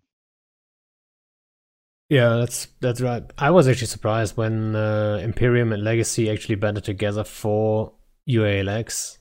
And there's an awesome trailer to it. Like, I just rewatched it yesterday or something. Before the war, like, Matani and I had to sit down and, basically be like, look, we used to hate each other, but this strategically makes sense to work together, so let's bury it. And we did. And, so, I mean, yeah, there were still some hate grudges for sure.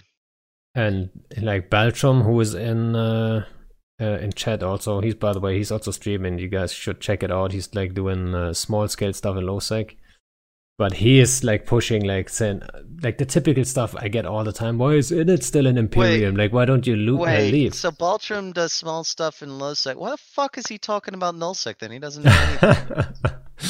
He's a good I don't dude. tell you how to roam in low sec because I don't do it. He's a pirate role player. There you go. But like that's the typical thing. Being a knowledgeable player, maybe he should roleplay that. But one of the reasons I say it's very hard for us to leave the Imperium is also like we work together with them. They never betrayed us, unlike other groups in the game.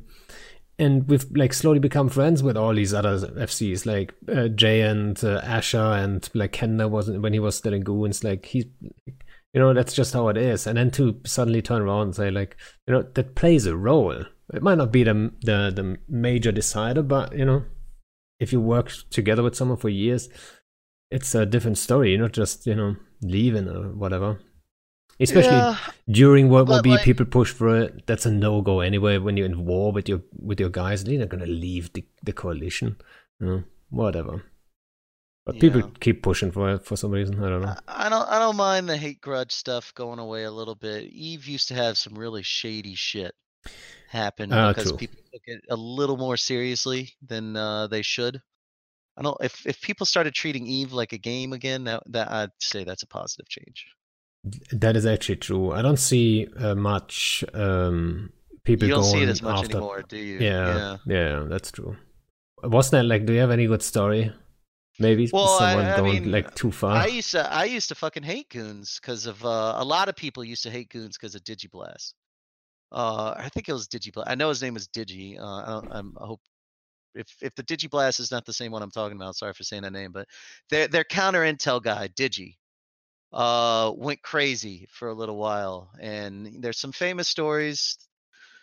I mean, the most famous one is when he researched Manny, and I don't want to relitigate it, but he leaked private details about Manny that no one knew, and basically, leaked it to the whole game to embarrass him because Manny had a spy in their alliance, and he figured it out. And even Goons had to come down on Digi and say, "This isn't who we are. We're really sorry." They had to apologize to Manny, even though he was in PL and it was Goons and they were fighting each other. And he did that to other people. There's famous stories about doxing and hacking and people stealing passwords and all kinds of crazy shit. The whole counter intel game in general, back in the early part of this decade or last decade now, used to see some pretty shady shit go down. I wouldn't mind if the game got a little more casual in that regard too. Well, yeah, now talking about it, I totally agree. I mean, I would like to have more like grudges in the game, but obviously people would take there it. Are people. I mean, Gigex is a good example. Love to be, but I don't know. At this point, I've fought with everybody. I've worked with everybody. It doesn't stop me from finding content. And generally, honestly, like once we start shooting somebody, I'm so competitive. Within a week or two, their FCs have said totally reasonable stuff, but you hate because I hate it anyway. I fucking hate them. I'm like, look at these guys not showing respect. Fuck them. You never thought bad about us, though, right? I mean, I don't know about that. Oh damn it! I wish I would have wiped out fucking Hurricane Fleet out. God damn. Oh yeah, that would have really pissed me off. I could have imagined, PGL shaking his fist. And you're famous. Like that's actually part of the introduction that I didn't even come to. But you're famous for your raging, right? And there's so let me say something though. Whenever FCs ask me like, oh, like, can you give me tips or can you like, how to FC and stuff? I'm always like, never, like, don't rage at people unless you're funny, right? If you're funny and it works, that might just be an advantage. And in your case, it's funny, right? So it's more than a meme, more a meme than anything. All you guys in Fleet know, he's not serious about it, In this moment, yes. a lot of people who join tests, they'll end up coming up to me after a couple weeks, and they're like, "Dude, we thought you would rage all the time," and I'm like, Yeah, "Man, that's like, those are like 3 recorded clips in 7 years." Like, yeah. you're hearing an extremely cherry picked version. Like, I do rage. I rage more than the average FC, but, like, and a lot of people, who've never been in my fleets will sit there and I get all the PMs and Reddit comments and stuff. They're like, "You're a douchebag, you're an asshole," and I'm like, I mean, maybe I am, maybe I'm not. I don't think I am, but ask any of the people in our alliance if they're not joining my fleets because I rage or something like that. Most of them are pretty aware that it's all in good fun, and yeah, it's not always like a joke. Like, sometimes I'm pretty pissed, but, like, I grew up playing American football. I don't know if you see any of the movies or see any of the stereotypes, but they're all true. Coaches yell at you, they hit you, they do all kinds of shit. You learn to that's the kind of environment I grew up playing competitive sports, So you competitive learn, you games, learned whatever. And better. so, like you take things serious, when it's a game, when it's a competitive game, like you get intense, you want to win. Yeah. Some Yeah, people, I don't like rage at people, like I don't single anyone out. Well, sometimes I do, but, like, never like in a malicious way. There's ways to yell at people in a way that's like, come on, guys, let's go. Take this seriously. Get your shit together. We can win this thing. that's one of the It's things I it's used to it's say all the time. never malicious, I would say. And I don't think anyone's ever really had an issue with it. I've only ever once had someone come to me after the fleet and be like, "Hey, man, I didn't appreciate you doing that," and I apologized to him. I said, "Sorry, that wasn't okay." Um, I had that before on rocker saves. That's the shit where like I don't have any Patience. patience or Yeah. understanding. Like, you form a fleet, you take them out, and then you're out for like 20 minutes, and then someone's like paying it. Oh, my rocker is tackled, that kind of shit. That just, and if it's the same guy over and over again, oh, like, I'm so close. And I actually rage at someone. Um, I forgot what exactly happened there, but like, he fucked everything up what he could fuck up, First he doesn't panic, Yeah. then he doesn't this, and that. Like, he makes everyone's life harder. And then when, like, I had like 70 people there formed for this one guy to save his ass, and then he has this entitled tone on like, oh, but I lost one of my raw cards, like, as if he expects as a like, I lost my shit, It's like, I'm forming 70 people here because you're too dumb, and then I raged so hard at him. And I actually, like, a week later, I went to that channel and apologized. Even if I still believe, like, that dude, like, it's a mindset issue. If it's a mindset that I can see, like, it's not because he didn't know or he made a mistake. Like, it's his mindset getting in the way, and, like, everyone else has to suffer for it. Yeah, no, That's so the problem. I will come down on someone hard if they are wasting everyone's time and are flippant about it. Um, there was one guy, I can't remember his name, but I kicked out a test because he was holding everyone up. It's a 200-person fleet. He was fucking up, and I asked him about it, and he's like, "Well, dude, I don't give a shit. Fuck you guys." And Yeah. I went off on him and kicked him, and like, if you make mistakes, like, I might remind you about it. Like, if you're not paying attention, I might, raise my voice to wake you up, but I'm not mad at you. Mistakes happen. I want you to do better next time, and we'll work on it. But, like, if you're doing something with, like, a fuck you attitude that's wasting everyone else's time, then yeah, I will come down on someone hard. I did the same thing to a Rorqual pilot. No, it wasn't a Rorqual pilot. It was some cap pilot back when we were in Vale. He jumped his cap in when we told him not to jump capitals in, and we had to spend like an hour saving him, and waste jump fatigue and everything. And I was like, dude, what the fuck? He was like, it's my capital. I'll do what I want. I don't care.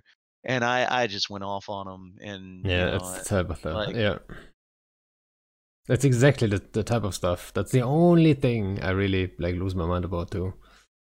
Like, when people yeah, like, they don't even think about that.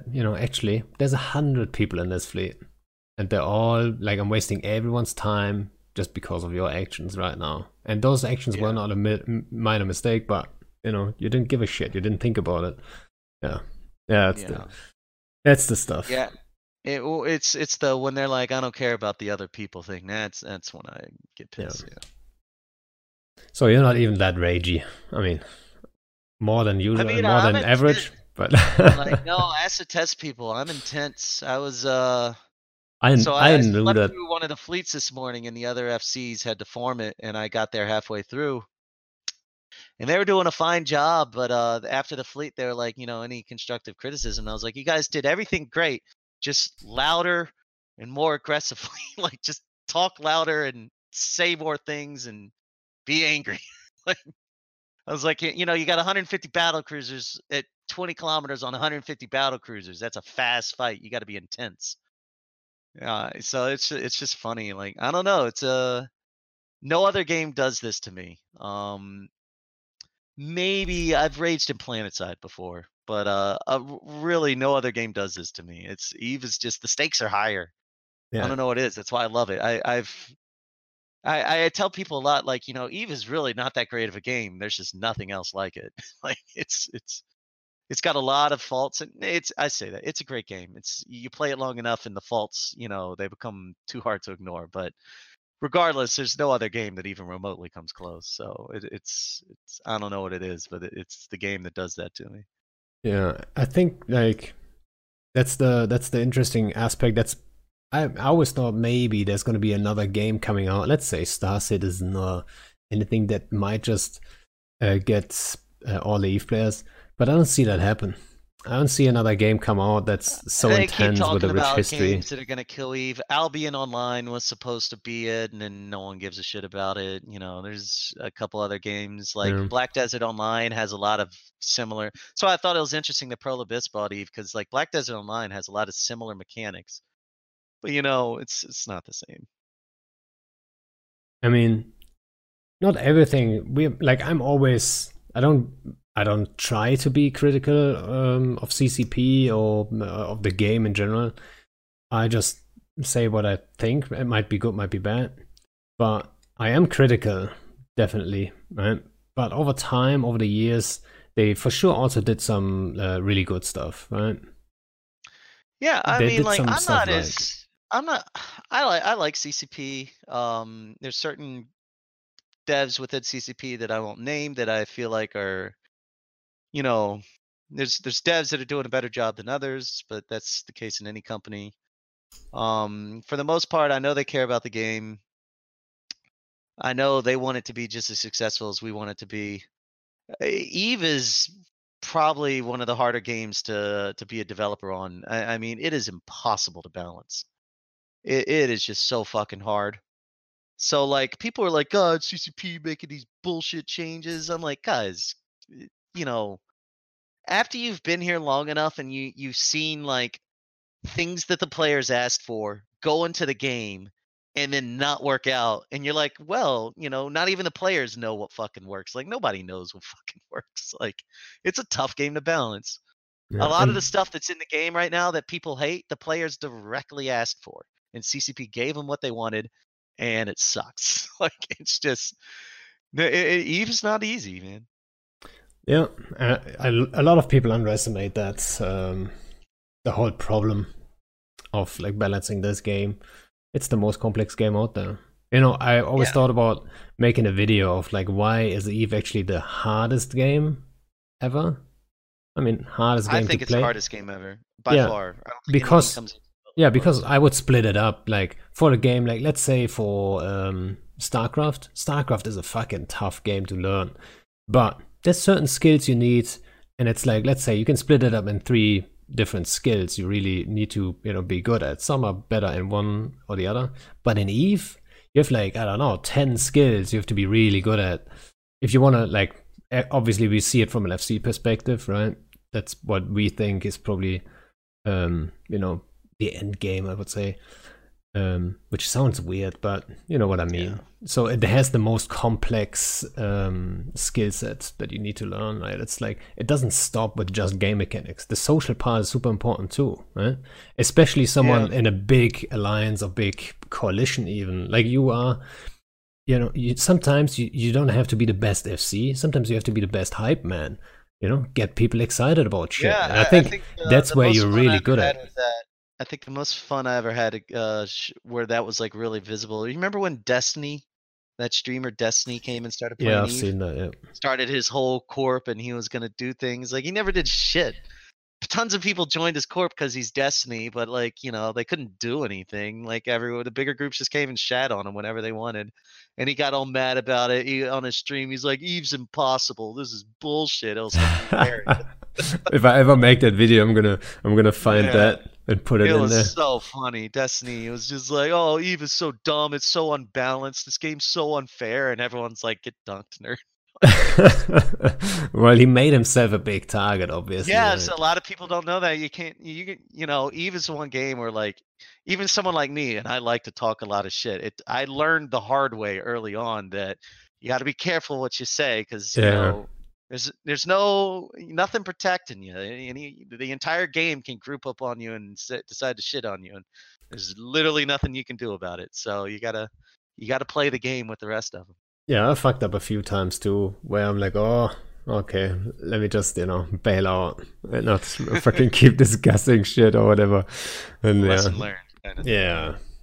It's a very like that's also no other game has like the social part of it, the propaganda, the spin, the narrative of like and then wars over months and years and stuff. Like I don't see any game ever reach that depth, Yeah. you know. They will always die before you get even half the big history, part of it. They will always die before that. Yeah, and it's why I wish we had done a better job of keeping the history. Andrew Groen's books are really good. Empire's Eve 1 and 2. I've read both of. Well, I've read the second one now. Because I have an advanced copy. But it's even and he did as good a job as he could. He's a great writer, but like I read his book and I was like, God, this only scratches the surface of what really happened. And it's 330 pages long. So, Yeah. or something like that, like 250 pages or something, and it barely scratches the surface. I wish we had done a better job of recording it. Like, I'm not even sure if there's an archive of the Kugu forums. In the Kugu forums, if you had it from 2010 to 2015, you had the story of everything that happened.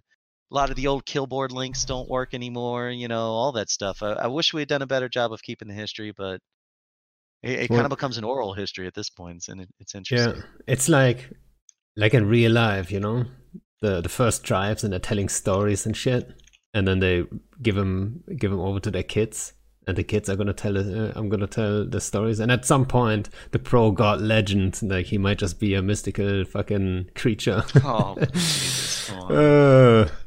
But those stories are gonna get deformed, and not everything is gonna be just true. It's like a Game of Thrones kind of type.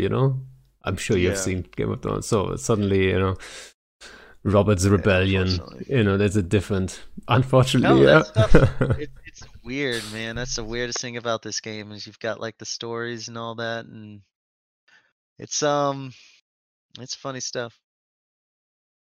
Yeah, I love it though. I mean, all the spin and stuff. In the moment, sometimes it gets super frustrating. But if you take some distance and look at it, and you're like, well played. If people spin their little thing or whatever, right?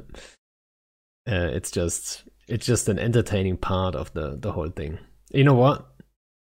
I blame Reddit a little bit though. I think if Reddit wasn't so much in the shitter, we would have a better time playing Eve 2, and we would have more people playing Eve. Well, Because Reddit is just a terrible platform. it's I so would the bad. whole website of Reddit needs to be deleted. But Now I think others. I don't know what other subreddits, but the Eve subreddit, it's lost. Well, we were Hit the talking about hit the it in refresh No button. Leaks. And we were talking about it in No Leaks, and they're like, let's just bring Kugu back and, restrict it to certain people. And they're like, basically, what you want is like the No Leaks channel where everyone just reads it and nobody gets to post there. And I'm like, yeah, I wouldn't mind that actually. If there was like only 50 people in Eve who could talk about Eve and no one else was allowed to have an opinion, that'd be okay with me. Yeah. Which I know is awful and selfish and like, arrogant and all that, but fuck you. I don't care. And for those who wonder, No Leaks is the Discord that Sword Dragon started ages ago when he first got on the CSM, I think, right? And he invited like all kinds of FCs, and it's like basically where all the FCs hang out. Which is again, the whole Discord thing. It's way easy to get in contact with other FCs and leaders and stuff like this. So maybe Sword Dragon is responsible, guys. It's all his fault that we have the blue donut and stuff. That could be a spin, I'm just, just giving you new material, I guess, Yeah. Yeah. So, guys, we are approaching 2 hours. At 2200, at 2200, actually, CCP is gonna take over the whole Plex for Good stream fleet thing. And guys, if you have any questions, put them in the Twitch chat right now, because then I can bring it up still. We still have like 8 minutes because I want to host these guys.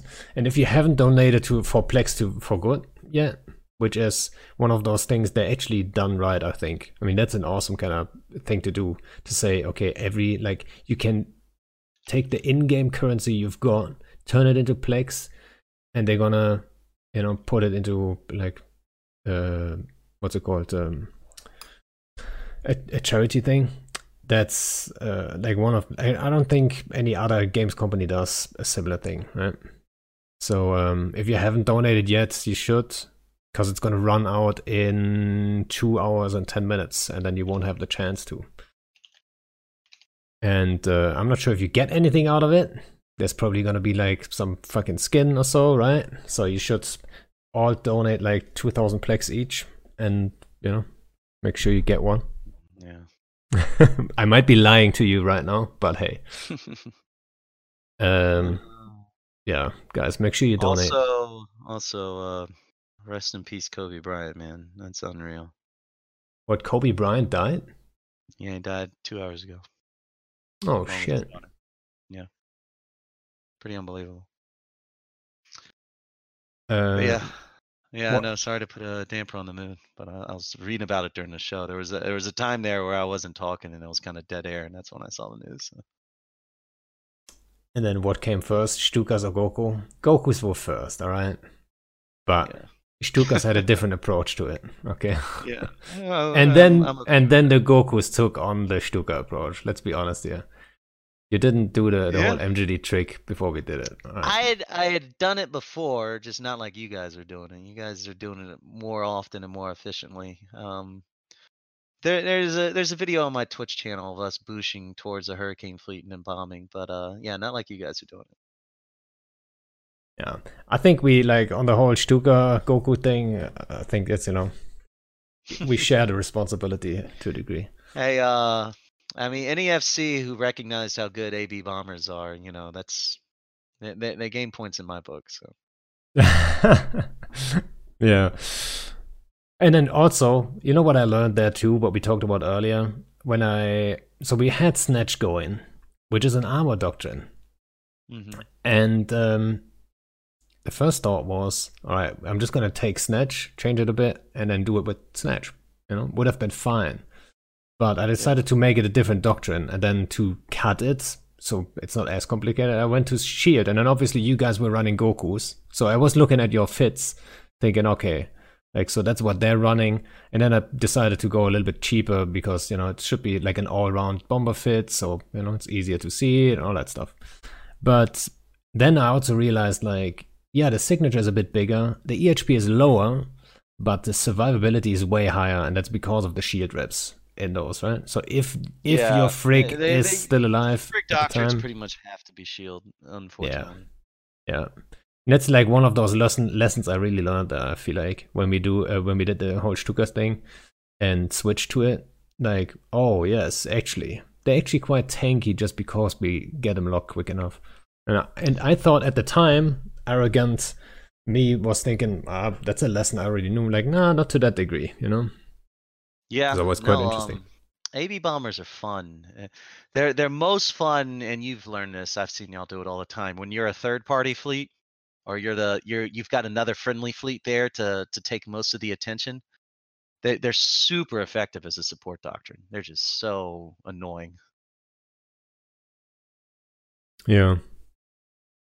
Oh, another thing on my list. How happy are you about shield slaves coming? Oh, I mean, they definitely need. Well, I like them being in the game, not because of the Supers of Titans. I don't give a shit about Supers of Titans and never do. But I like it because you could do stuff with subcaps now with shield slaves. It wasn't possible before. You can finally tank vultures if you really feel like it. If you've got like a shield AT ship or something. I don't know. I like them Right. being in the game because slaves are in the game, so you could do stuff with shield tanks, just like you could do with armor tanks. I don't ever care about Supers and Titans. I will say that when they did the fax nerf, armor supers gained an advantage because you can dual tank them. You can't dual tank shield caps or shield supers and Titans. And Alex, if for those of you who don't realize it, the reason it works with armor is because all of your EHP is in armor. So when you're at 60% armor and you're getting shield reps and armor reps, all those they have to kill those shields that you get repped every single time to get back to your armor. When you're a shield tank ship, all your EHP is in shield. So if you've got 60 million shield EHP or just ship EHP and 50 million of it is in shield, while they're burning through that 50 million shield effective hit points, you're not getting any armor reps because they're not shooting your armor. By the time they get to your armor, you only got 10 million EHP left. The dual reps don't fucking matter. So the armor with the fax nerfs and the rep cap, the armor supers and Titans got a huge buff. Of course, super battles are so rare we never even really got to see it. So the shield slays, they're probably a little too strong now, but shield supers needed something to balance them against the armor supers, which already, they're better in small gang situations. They have utility mids, and then they got the dual tank, which they could switch to. Shield supers really only have the ability to full tank and use damage mods, which is useful in the fax nerf um meta, but I think we worked out the math and the dual tank was, unless it's like 300 versus 300, which is of course, how Titan fights happen now, but in a lot of situations the armor supers were better. This will balance it out a little bit, probably slightly in favor of shield supers in a large battle, but then once one shield supers or armor supers, one's always going to be slightly better than the other, and the armor supers have the advantage in hot dropping and whaling and doing all kinds of other cool stuff. So, if armor supers are better for small gang and shield supers are better for fleet fights, I don't see a problem with that. Of course, it's easy for me to say that. I have a shield super fleet, but it's not like we cared when armor supers were better, so it is what it is. Well, you guys switched at a time where everyone thought, oh, soon shield slaves are gonna come out. We switched, but we thought they might eventually do it, but we switched to shield supers because we felt like if we could ever get in a situation like UALX and we used them exactly like we wanted to in UALX, we felt they were better at range, and they were better at range, so we were right. Alright, so one question from Fake T, aka Fobber, who's actually responsible for all the graphics and shit like this. Like he made the whole FC chat thing and all that stuff. What is PGA's opinion about the CSM voting system? Does it need a change? Like we talked about that last time with Killer Bee. We actually ran the numbers. So my issue was always that the trickle down thing, like your vote counts. Like you vote for number one guy and he gets elected, but he has so many votes and then those trickle down. And I believe they shouldn't trickle down. Because that gives big coalitions or alliances like the easiest way to actually, distribute their votes.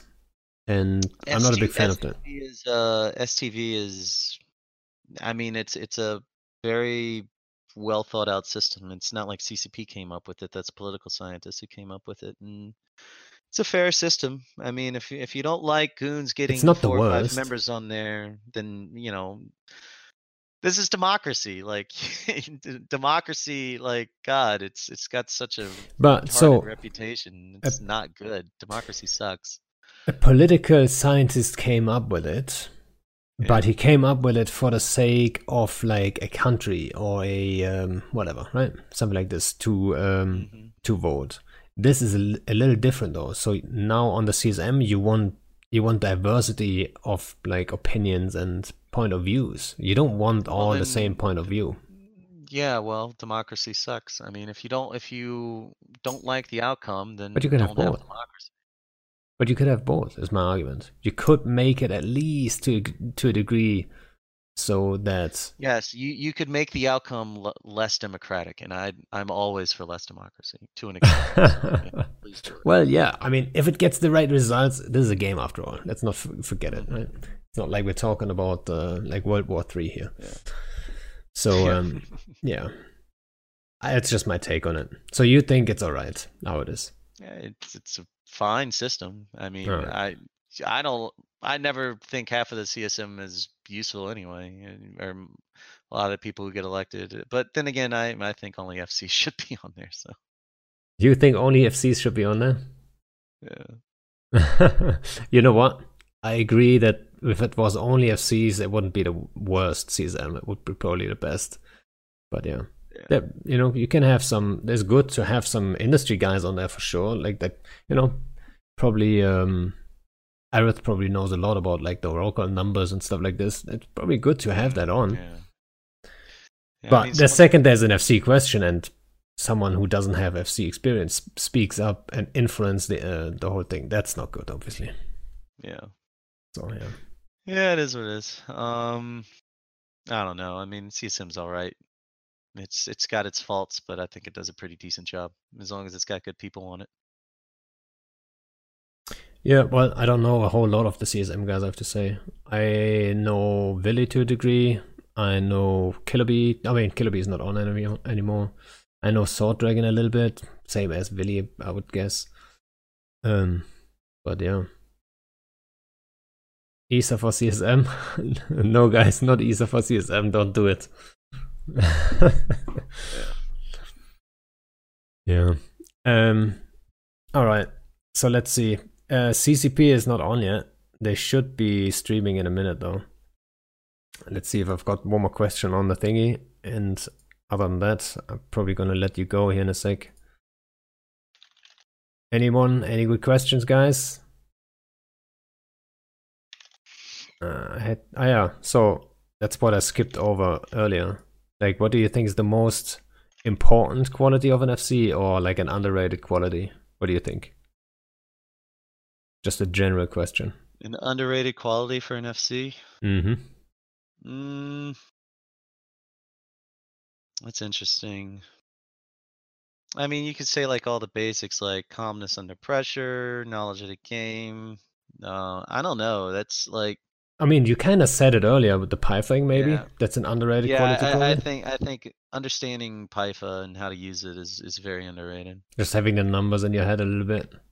You know, that's also where support FCs come in very often. Like, for example, we have like guys that like the whole Pything and the stuff, the you know, the theory crafting part way more than FC in themselves. For example, a guy like Falz. I'm not sure if he's watching, but Falz is one of those guys. Hey, like, what's the lowest resist on this and this? Boom, he knows it, right? It's like super useful to have a guy like that always in your FC team a little bit. Or like, what's the range, lock range, missile range, whatever range, right? Like, to have guys around that always know all the thingies. If you get surprised by a doctrine, let's say Foons, nobody uses Foons. I guess I know kind of what range they have, but I don't know exactly. And with the fit they use and all that stuff. So, you know, it's good to have people around that can. Yeah. Alrighty. All mechas coming on with the host. Just the moment I was about to shut down and say, hey, there should be the CCP stream coming on any moment, guys. I'm gonna send you. I'm basically waiting for them to get online so I can send you guys over. Nice. And then I'm sure on Mecha talked about it before. Like, you should donate Plex for good, right? Make sure you do that. I mean, what you gonna do with ISK? You know what I mean? I think you said it earlier too. You don't even have any ISK or assets or whatever. Like, I've never been rich in EVE or whatever. I've got plenty of ISK, but I always thought it's overrated to have a ton of ISK. It's not. It's, it doesn't do much for you. Get all the things you need, and once you got that, should be fine. And yeah, well, like, I mean, obviously I get SRP on my FC ships, and I don't do anything else other than FC. So it's frustrating sometimes. Like, it's I don't know. Like, sometimes I want to buy some things, but I just FCing and kind of organizing alliance, as is it takes up as much time as you can put into it, and I don't have enough time to put into it. So when would I have the time to solo PvP or do any of this stuff? Like, I already neglect some of the things that I'm supposed to be doing just from lack of time. So, like, I don't have time to solo PvP or go run. What are the shit the kids are doing these days? The Abyssal shit or whatever it is, or the low sex sites. I don't know. I don't have time for that shit. Yeah. For the guys who wondered, like, yeah, I've got the sounds off for alerts and stuff like this, especially on the podcast version, which is, by the way, now on Spotify.